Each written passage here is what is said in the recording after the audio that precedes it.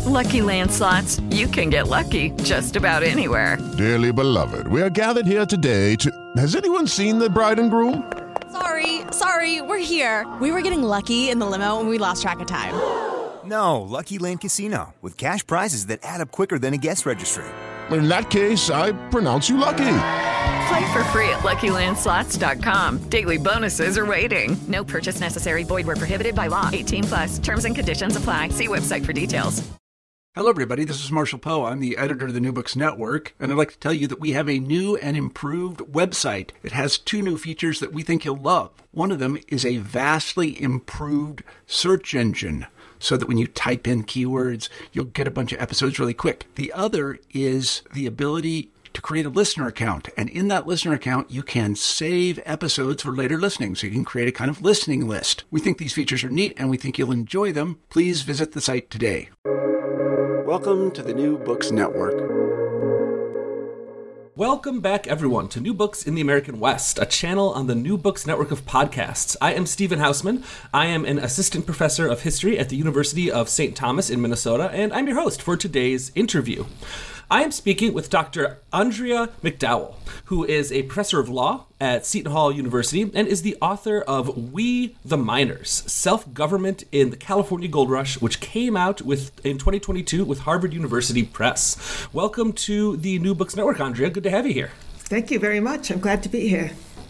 Why don't we just start, as we always do here on the New Books Network, by just hearing a little bit about who you are. What is your background, and how did you become interested in law and in history generally?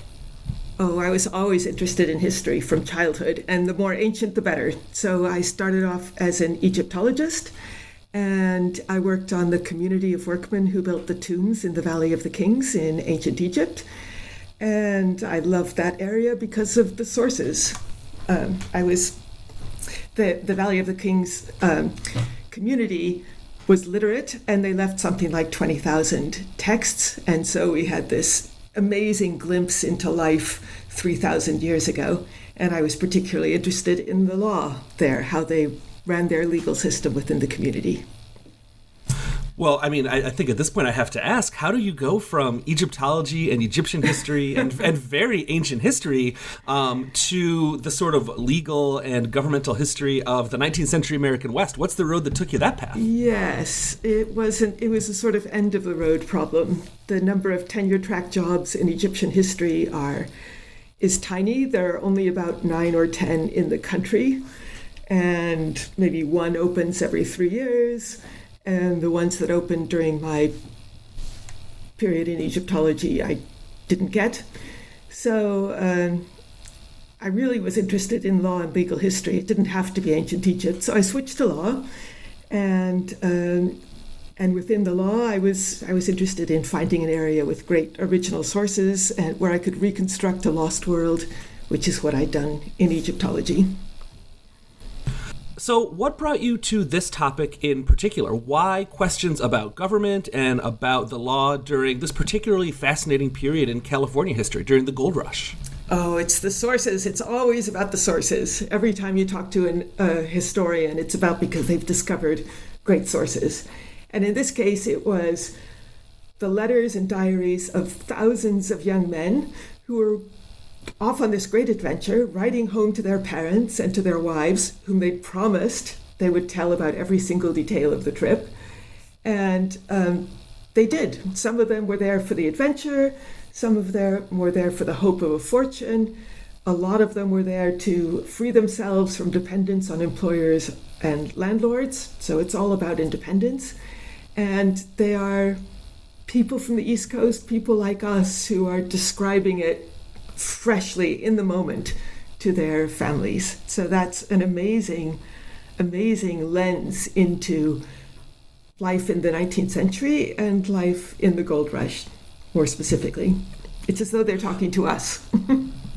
Yeah, I've seen some of these sources. I've looked through sort of Gold Rush era sources, and they really can be really fascinatingly personal sometimes. The things that people are talking about, I totally understand what you're saying. Yeah, very emotional. They're amazed by what they're seeing. They're describing it full of sort of wonder, hiding sometimes the more embarrassing bits.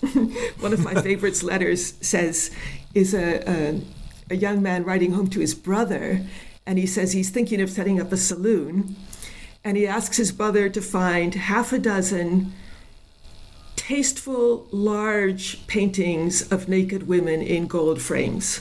But don't tell mom and dad. Like you said, personal and sometimes a little bit embarrassing, right? Very embarrassing and also hilarious, because I imagine his brother in wherever, Lowell, Massachusetts or wherever, trying to find large, tasteful paintings of naked women in gold frames. I mean, where do you go for that and not let mom and dad know? Right.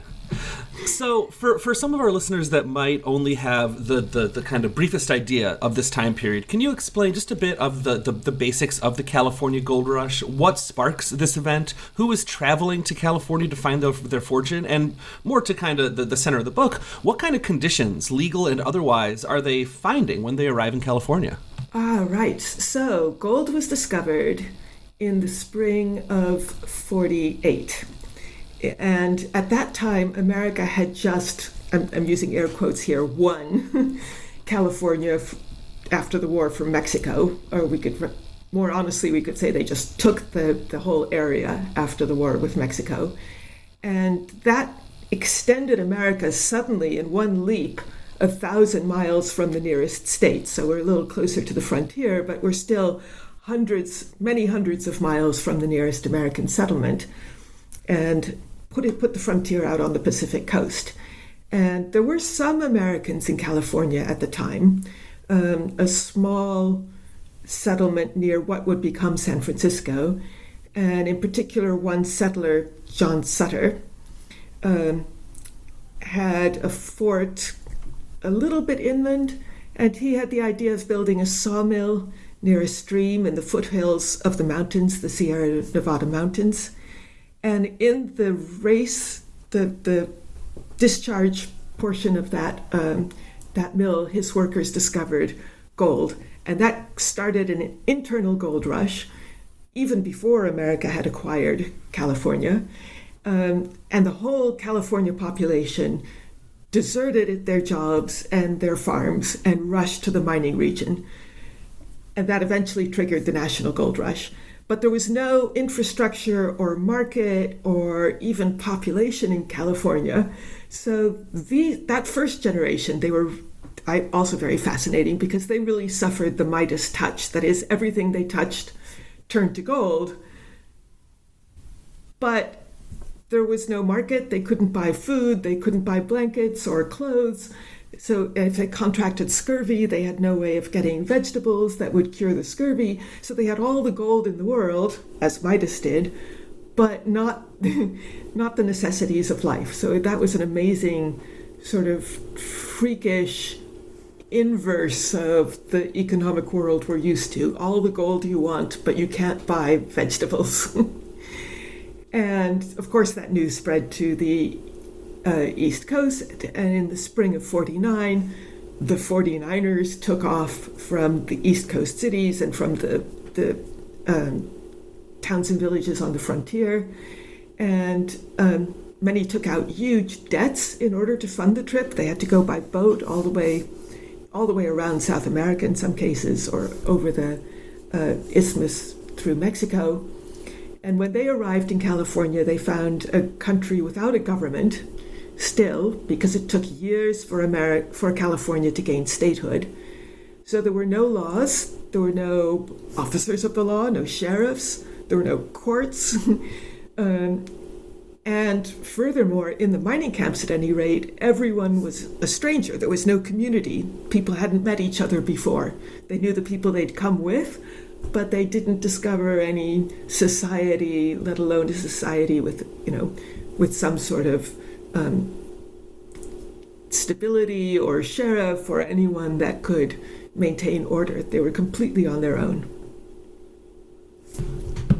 So So after they arrive, and as you say, they find themselves completely on their own, kind of legally and governmentally speaking, what do? What are some of the earliest forms of self-government and of legal systems that people begin to set up in California at the Goldfields? I guess what I'm asking is, how was early Gold Rush legal culture formed and enacted at this time period? Oh, I'm so glad you asked that question.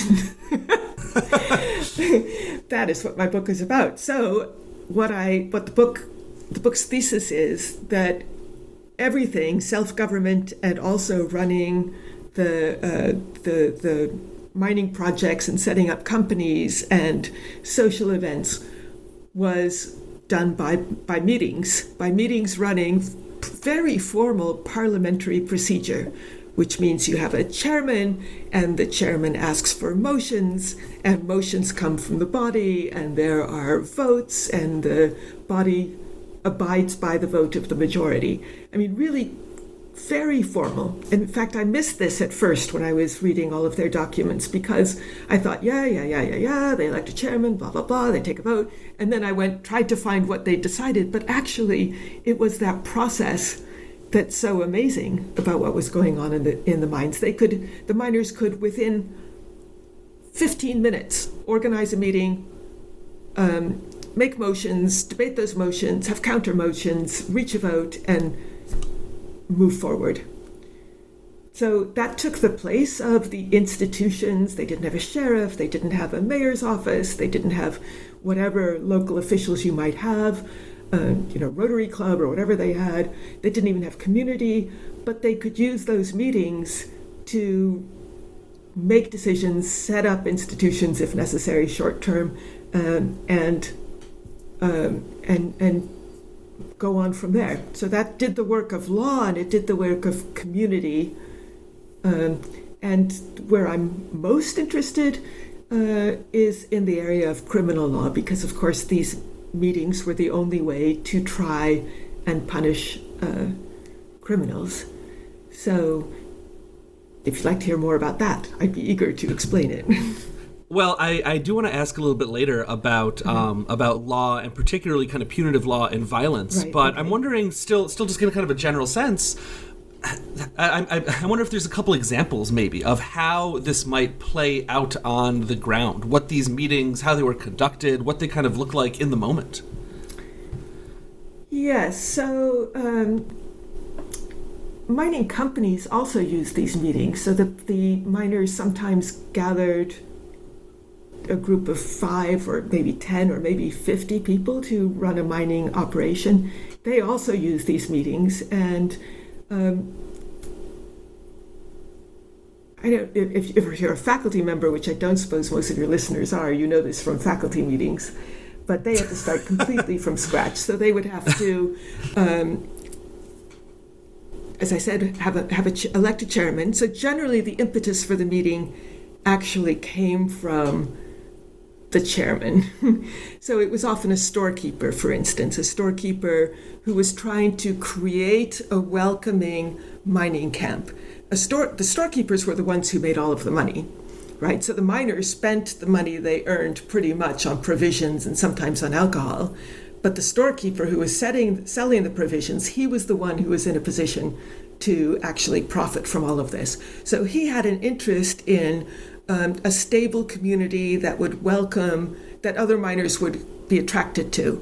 So someone would nominate his name to be chairman, and he would be the chairman. And if you were setting up a legal code, for instance, that chairman would then ask for proposals for making rules, and someone would make proposals. The rule for mining was generally about the size of the claim and how long you had to stay on your claim in order to keep it, because there was very high turnover. And the main concern of the miners was protecting their interest in their claim so that nobody would encroach on it. So saying that they were guaranteed a 10-foot by 10-foot claim at the beginning, which is tiny, but also encouraging turnover. So if someone left to go prospecting and never came back, that claim would be open for others to settle. So the first issue was, what's the size of a claim and how long do you have to work it? How long can you be away from working it before it becomes free to others? So there would be a proposal from the floor that they'd start with 10 by 10 claims, or generally local miners liked even larger ones if they could hold on to them, 20 by 20, and then a proposal, and then there would be a vote, and then there would be a proposal from the floor about how long you could be away, and proposals about how you had to mark your claim, so to indicate to others that it was taken by notices at each of the four corners or something like that. And when all of that was done, it would be written up in a very formal way and kept by the storekeeper or posted on a tree, and the meeting would dissolve. And they could do that in 10 minutes. They were very fast. It's pretty fascinating to me how do I want to phrase this? How they came up with these ideas. I'm wondering what sort of precedents they're drawing from in creating these miners' meetings, and how they're coming up with these ideas of how to conduct their legal systems and their governance in these early years. Well, if you trace it back to the East Coast, Americans used meetings instead of government for a lot of, in most of America, so for a lot of areas of what we would consider governance. And the idea of the parliamentary procedure was codified in America first by Thomas Jefferson. Turns out that when the first Congresses met in America, they didn't have a clear parliamentary procedure, and everything was rather informal, and it wasn't even clear. I mean, the secretary wrote down the decisions, but they hadn't been voted on in those terms. So the secretary had to formulate the sense of the body. And Thomas Jefferson set up rules of parliamentary procedure that are still basically the ones used in Congress. Similar to the ones used in England, by the way. They aren't in themselves very innovative, but the whole, but having some written rules was a newish thing in America. And elsewhere, well, outside of Congress in America, we didn't have much local government, not to the extent that they had in England and France, for instance, so that local decisions about building a road or clearing obstructions from a road or carrying out charitable works, if there was some kind of famine or something and people had to be fed, all of that was decided in America by local people making decisions using parliamentary procedure. And Alexis de Tocqueville writes about that in America. He says that what was done in Europe, what was done in England by members of the aristocracy, or in France by the government, was done in America by the people on the ground, passing motions and organizing themselves. So when the miners came to America, they were used to that, also from their clubs back east, lyceums. They were clubs for discussing matters, topic, sort of debating clubs or book reading clubs. And then the pioneers, when they moved to the West, they had meetings to organize their pioneer groups and divide up the responsibilities. The cost was divided among, and the duties of the various pioneers towards other members of the group, and who was going to be, how many hours you had to be on watch, and how people would be punished if they fell asleep on watch. All of that was decided by parliamentary procedure as well. So by the time they reached California, Americans were all experts in this and could organize instantly for any purpose. It just happened that the need they had in California was government and mining companies and criminal law. You mentioned faculty meetings, and now I'm imagining an American history told through meetings. I kind of didn't realize that Americans have such a long and storied history of meetings. Yes, and that it was so fundamental to actually governing even East Coast communities, let alone on the frontier, of course, where there was nothing but meetings. So, of course, when these gold rushers arrive in California, as you already said, this is not an empty place in a few different levels. And, as historians like Benjamin Madley and Willie Bauer have written, California is one of the most densely populated indigenous parts of North America when the gold rush happens. So I'm wondering, what kind of relationship did Native people have with the early miners and these early mining communities? And how do these relationships, or what do these relationships tell us about the development of government and law in California in the late 1840s and early 1850s? That is a sad history. You mentioned Benjamin Madley, so I guess you're aware of the campaign to exterminate, and they used exactly that word, the native population. They exploited them first before they exterminated them. So Native Americans were very good at finding gold because, of course, they lived there and they understood the topography. So the best gold miners at the very beginning were the Indians, and this is where the traders got so rich. They traded with the Indians and extracted this gold. It's very interesting, I think, at the beginning that the Indians had a better sense of the local, I don't want to call it economy, but the resources available to them. So they had a more realistic idea of what gold could buy in a world where there were no shops. The Indians would buy blankets, for instance, from the Americans there, and the Americans thought, wow, $100 at that time for a blanket that was worth, $1 back home. So they sold all their blankets and ended up being near freezing to death.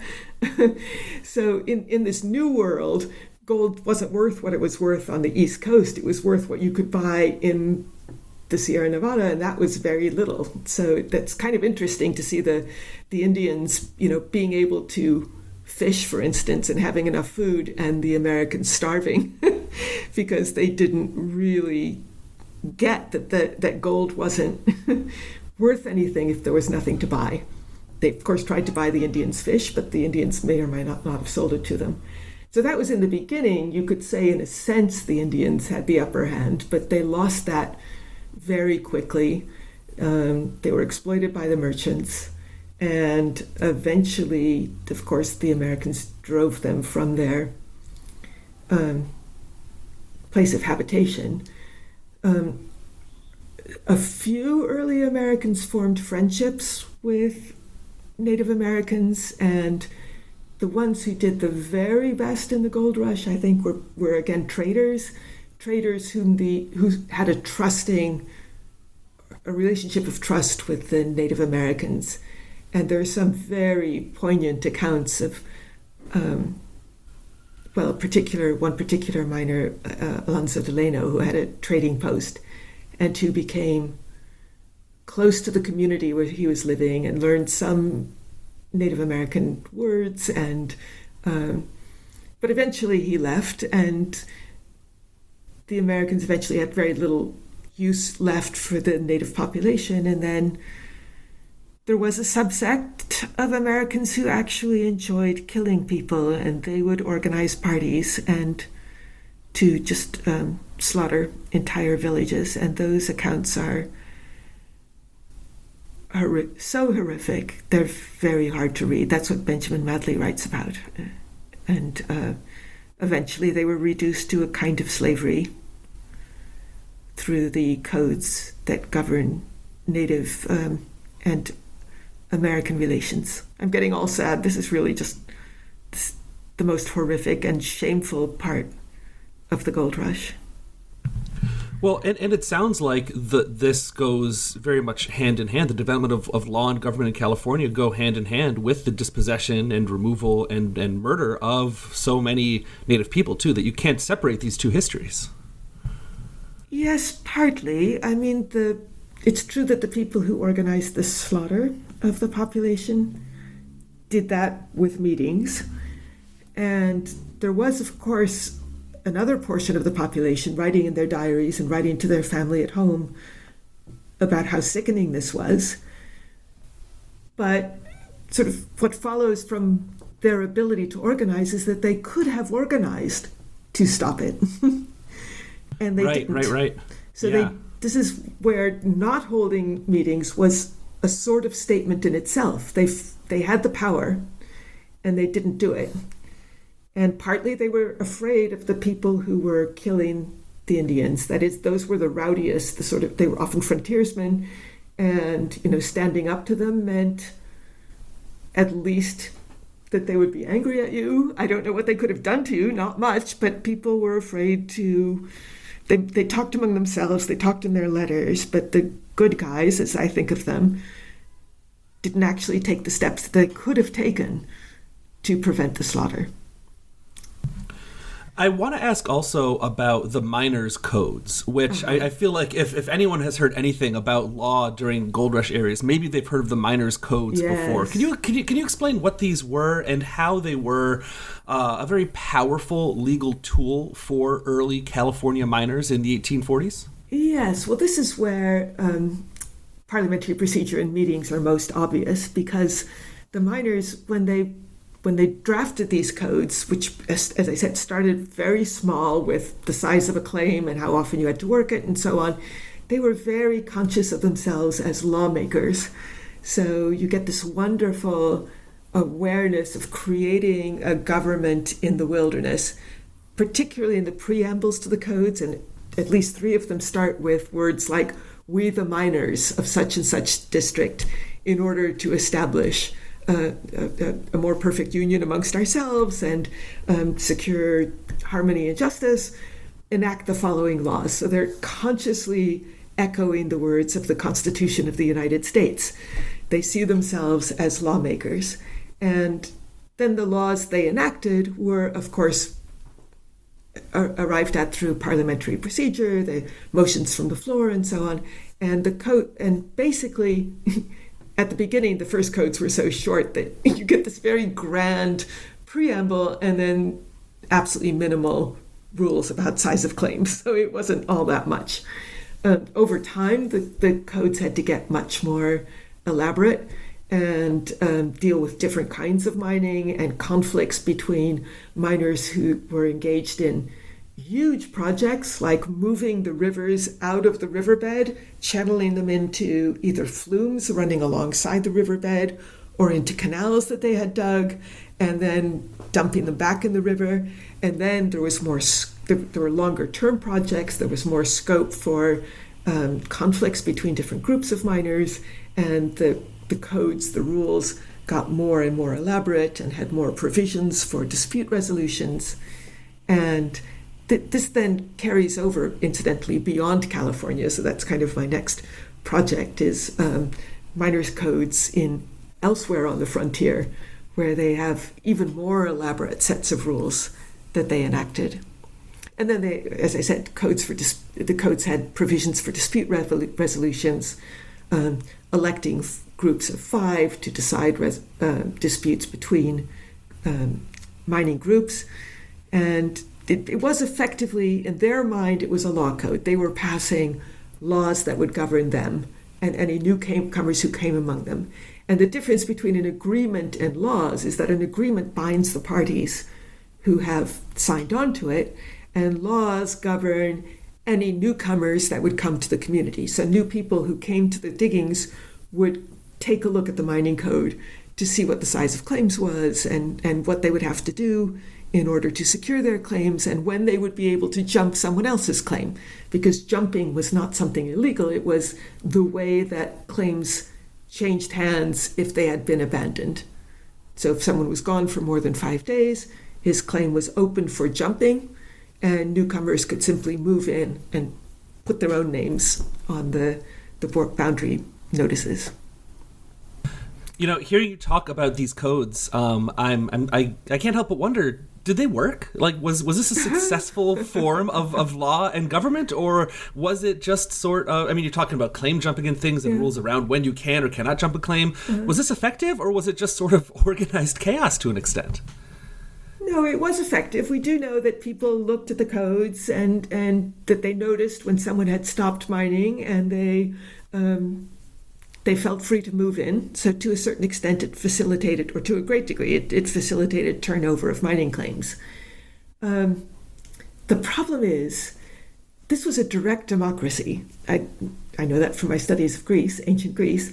So if you have the whole community making the laws, you've got no parliament, no lawmaking body to whom they delegate their rule-making decisions, and no courts, because the whole community was the court. When there was a dispute, the disputants could come before the body.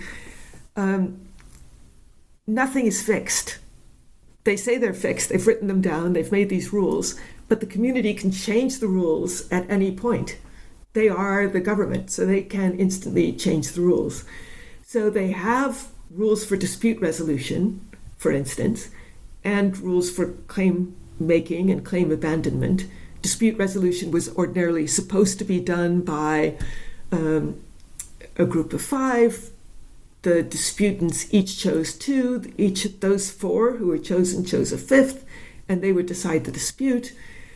But it happened quite often that the loser in that dispute would appeal to the miners' meeting. And why not? I mean, the miners' meeting made the laws, and they can change the laws, with the result that there were disputes being appealed to the miners' meeting, the whole community, often, and in some communities, almost every Sunday, had a miners' meeting in order to decide disputes. So it was terribly inefficient in that sense.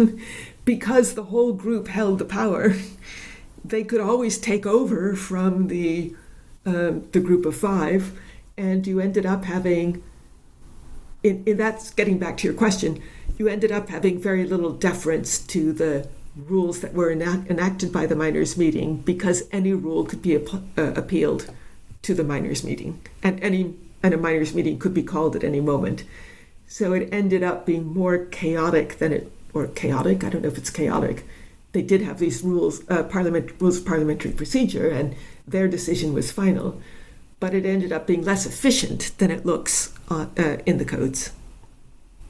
I don't know about you, but I'm very busy, and I don't have a lot of time to cook. That's why I subscribe to Factor. Eating better is easy with Factor's delicious, ready-to-eat meals. Every fresh, never-frozen meal is chef-crafted, dietitian-approved, and ready to go in just 2 minutes. You'll have over 35 different options to choose from every week, including Calorie Smart, Protein Plus, and Keto. These are 2-minute meals. Factor meals are ready to eat and heat, so there's no prepping, cooking, or cleanup needed.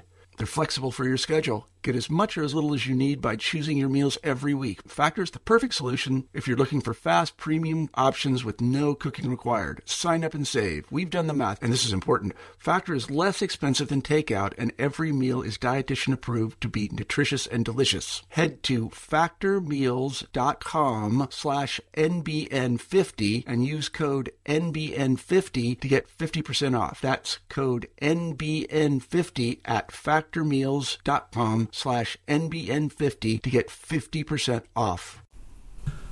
And of course, historians, we study change, right? Mm-hmm. Or what changes and what stays the same. And the gold rush is not going to maintain this kind of status quo for very long. And I'm wondering how the development and the arrival of large-scale corporate mining entities, how that begins to change the balance of power in gold rush era government and legal systems. Yeah, that's a good question. I thought you were going to ask about the appearance of government in California, because by 1850 it had a government. Oh, I should ask about that. I will ask about it. Why don't we talk about that first, and then we can talk about corporate impositions as well. So it took a long time for California to get a government, because California would be the state that shifted the balance between North and South. So Congress in Washington didn't want to give California statehood, or at least they wanted to, but they couldn't decide on the terms for a very long time. And so California went ahead and passed a constitution without authority from Congress. It should have gone through the territory phase and then the statehood phase, but it went ahead on its own. So it did get a constitution, and it did get courts. And so at some point you've got state law that should be superior to the law of the camps. Now, of course, California was extraordinarily mining focused, very sympathetic to the miners. They knew that the gold rush was their source of fame and wealth, and it took a while for agriculture to take over from mining. So the government central government was fine letting the miners pass their own mining codes. They didn't want to shape the rules of mining, and in fact, they applied the rules of mining in their own court cases. But the government did want to take over the criminal law from the mining camps. So that's something I haven't talked about yet. But before there was a government, there was, of course, no criminal law system, and criminal trials were also run by these miners' meetings. So, the whole shebang. A criminal would be, an alleged criminal, accused criminal would be captured, for instance, in a murder case, sometimes caught in the act, of course, because a murder done in the mining camp would be witnessed by others, and that individual would be seized. And then there were no criminal laws in the mining codes, interestingly. So there was no procedure, and they would simply hold a miners' meeting, elect a chairman, decide on whether there would be a jury trial, how the jury would be selected, and then the trial would be held before the whole community. Jury would retire, jury would come back with a verdict. Everything looks exactly like it does in an American criminal court. The judge in these proceedings wasn't the chairman, it was the meeting as a whole. The meeting delegated the procedure to the chairman. But when the verdict came back, if the verdict was guilty, the judge, in an American court, decides the sentence. So the sentence would be posed to the miners. Could be 20, could be 100. In very large meetings, it could be 1,000. And they decided whether the individual was the choices were be hanged or be whipped. And then you get this interesting dynamic, because the first person to shout out a proposal would almost always be hang him. And you realize that a crowd consists of miners and also of the gamblers who are hanging around. It seems that it's most often the gamblers who are pushing for the harshest penalty, not because they cared about law and order, but because they were rather violent types. And so the first proposal is hang him, and someone would often make a counter proposal, and there's a bit of gamesmanship here, because if your counter proposal was fine him, depending on, if we're talking about theft. So if someone committed murder, the penalty would always be execution. If someone committed theft, there was a range of possible penalties, and hang him was one. The counteroffer had to be something harsh enough that it could get a majority of votes. So it was generally whipping 39 lashes or 50 lashes or more. And then there would be a vote. And the vote could be pretty raucous, but eventually they would decide on what the outcome would be, and that would be carried out. Now, carried out, of course, there's no body to carry it out. There's no sheriff. So the parties who were interested in doing the hanging or doing the whipping would volunteer, and that was not an efficient way to do things. That is, the hangings were not clean. They were often very messy. Can't remember how I got down this road, but I find it so interesting.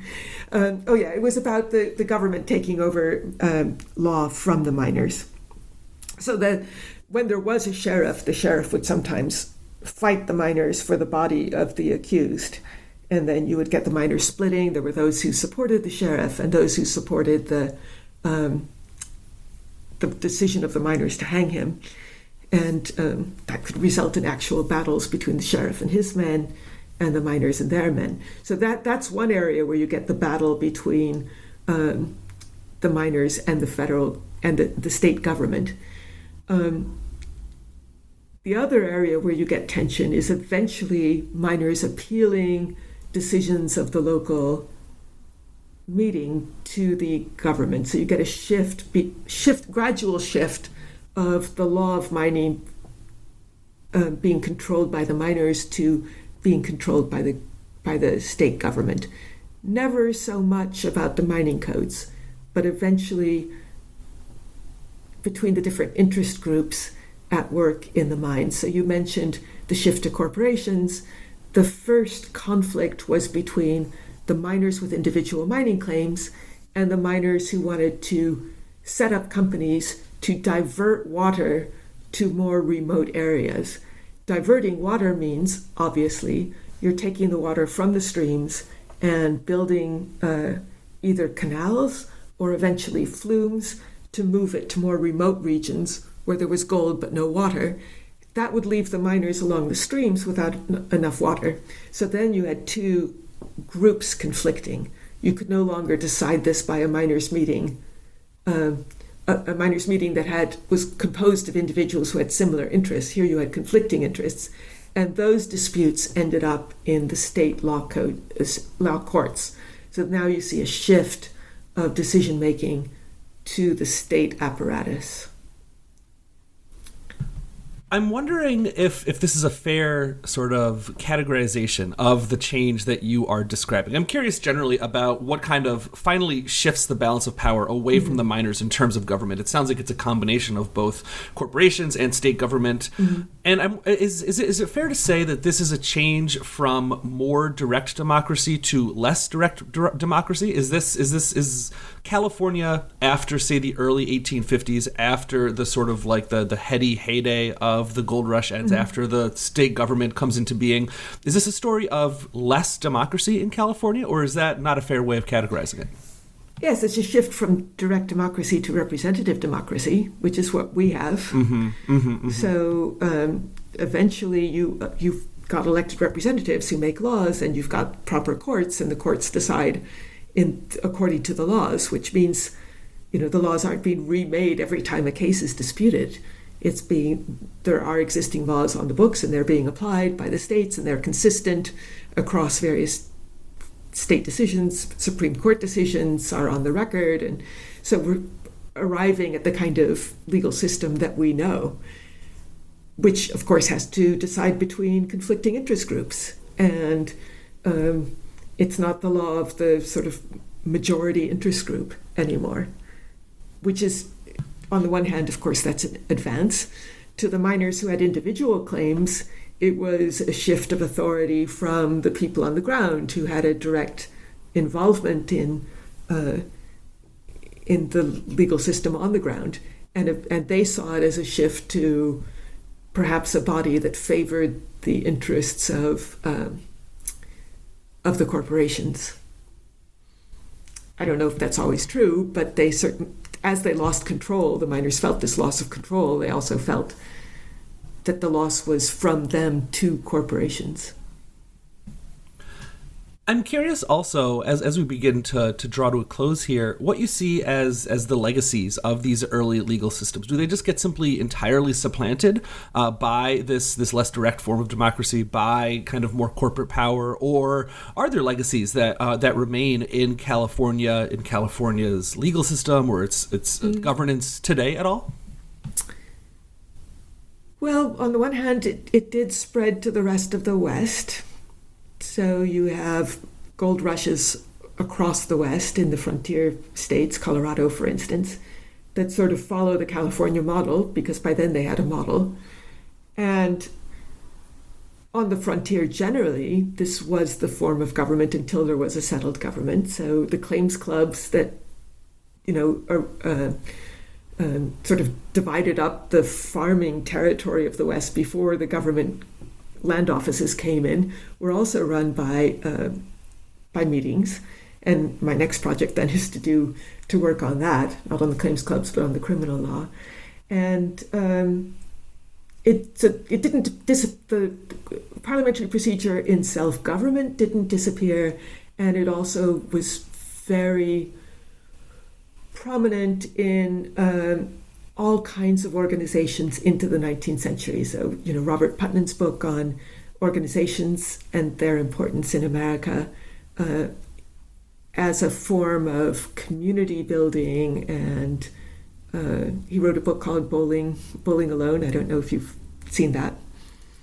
But he talks about the importance of clubs and the way individuals in America made contacts and business contacts and adjusted to arriving in a new community by joining the clubs that were organized there, and how important that was up till up through the 1950s and has almost disappeared. So the self-organization, the ability to run a meeting, the sort of contacts and community that were built through those meetings existed way beyond the frontier up until just before I was born, I guess, and has largely disappeared according to Putnam. And indeed, you don't see it that much. We see it in faculty meetings, and of course, corporate meetings and all kinds of meetings still use parliamentary procedure. But as an element of daily life for most Americans, it lasted a long time, and now it's largely disappeared. And as we begin to wrap up, I always like to ask my guests to put themselves in the shoes of someone that has read their book and is thinking back on this book, remembering this book a couple years down the line, maybe a year or two after reading it. And I'm wondering what you would hope that reader would remember or would understand or would take away from this book, remembering it back further on down the line a little bit. Well, it is about the importance of parliamentary procedure in the 19th century, and especially in the West, and what it meant for what government by the people meant to Americans in the 19th century, and sort of the lack of central government leading up to, the Civil War and beyond, and the degree of participation that average Americans had in running their communities, as well as voluntary organizations and educational organizations, and effectively, life together in the United States. And then finally, I'm curious what you've been working on since this book came out. You've alluded to a next project a couple times during our conversation. Yes. And I'm always interested in getting a preview from my guests about what they've been working on in the interim. So what are you working on now? Well, now that I know so much about meetings in California, that I can recognize them, I'm moving out towards the rest of the West, the frontier, and asking whether meetings played that role in the rest of the frontier. So it was, at a certain point, was parliamentary procedure the government of over half of the landmass of the United States. And I'm starting with the criminal procedure because that's the sort of thing that's most often recorded.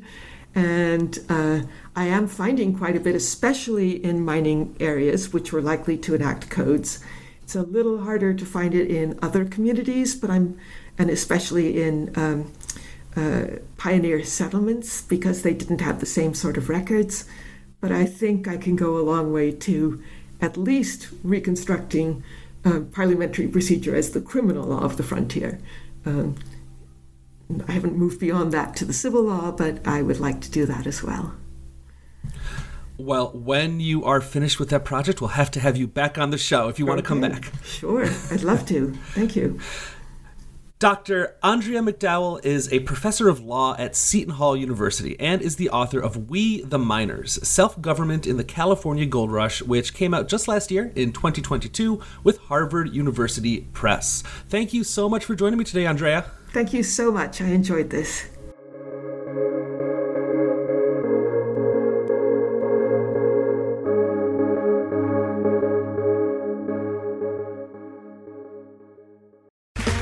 Okay, round two. Name something that's not boring. A laundry? Ooh, a book club. Computer solitaire, huh? Ah, sorry, we were looking for Chumba Casino. That's right, ChumbaCasino.com has over 100 casino-style games. Join today and play for free for your chance to redeem some serious prizes. ChumbaCasino.com. No purchase necessary. Void where prohibited by law. 18+ terms and conditions apply. See website for details.